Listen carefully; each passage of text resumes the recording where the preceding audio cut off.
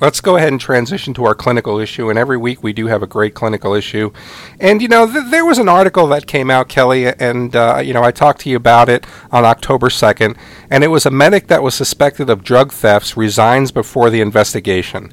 And I think that regardless of where you've been in your EMS career, there have been times in your experience that someone has tampered with the narcotics, that someone has failed to secure their narcotics, that people have lost their narcotics.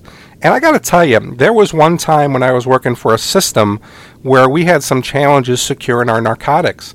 And our medical director said, how will you like it if I take those narcotics away from you? Now, we have to understand that we are operating under a medical director's license. We are operating under a medical director's DEA license.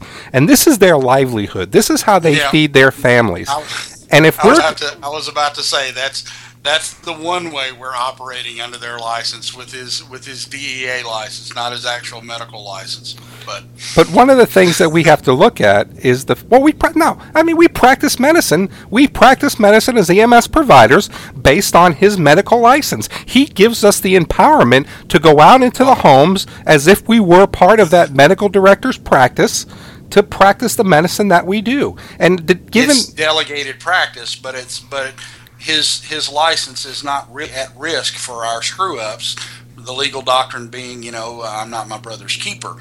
But if we don't have adequate safeguards on our narcs, his DEA prescribing license is at risk, and in every contract, that's the exception to the rule. In every contract you're going to find an indemnification clause that says by the agency that they're going to indemnify that medical director in the case of malpractice, in the case of... But anyway, let's go ahead and digress.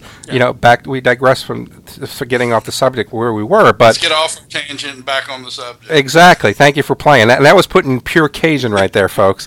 So, but let me say this. I don't know that we really take this charge with as much responsibility as we need to.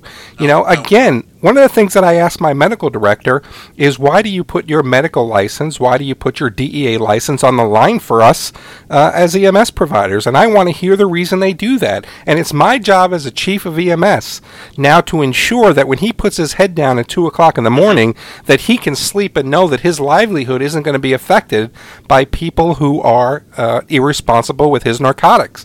And, in this article where we talk about a medic is suspected of drug thefts, resigns before investigation, we have these going on in the systems right now. And I think there really has to be an overhaul of how we deal with narcotics, from the sense of securing, from the sense of ensuring we're not taking them home at the end of our shifts, to the sense of even giving narcotics when they need to be given. I think this is a big problem in our career field. I think it is unconscionable that this guy was allowed to resign without further investigating. I've been in that sort of situation, not personally, but one of my first employers in EMS found one of their senior medics. His partner found him on the floor of the bathroom with a needle and half-filled syringe of morphine still in his arm. He was shooting up his own drugs and replacing them with saline. And they told him they gave him a choice. We won't prosecute if you get off the streets. So they gave him a job in dispatch and let him keep his job. And he dispatched for several years, let his paramedic cert lapse.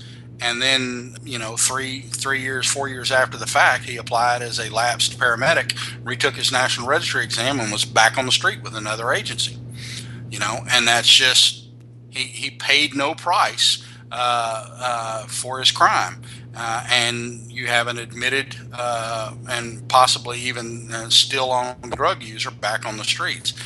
There's something to be said for self-reporting. I believe that if a medic or an EMT has a substance abuse problem, view our people as our most precious resource, that we owe it to them to help them with their substance abuse problems if they come to us for help. So there should be an employee assistance program, and there should be some type of non-criminal action taken if the medic self-reports. If he comes to you and says, Chris, I got a problem with I got a problem with substance abuse, and I'm hooked on Norco or Percocet. And the other day, I took some leftover morphine and took it home with me, and I need help. That guy probably doesn't need to be in the criminal justice system.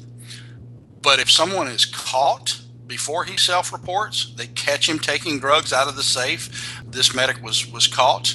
He needs to be put in jail and prosecuted to the fullest extent of the law. And not only that, we need to make the prosecution public as a public way of saying this is what we do to people who break the law. I have no sympathy whatsoever for someone who gets caught with their hand in the cookie jar and is only repentant because they got caught.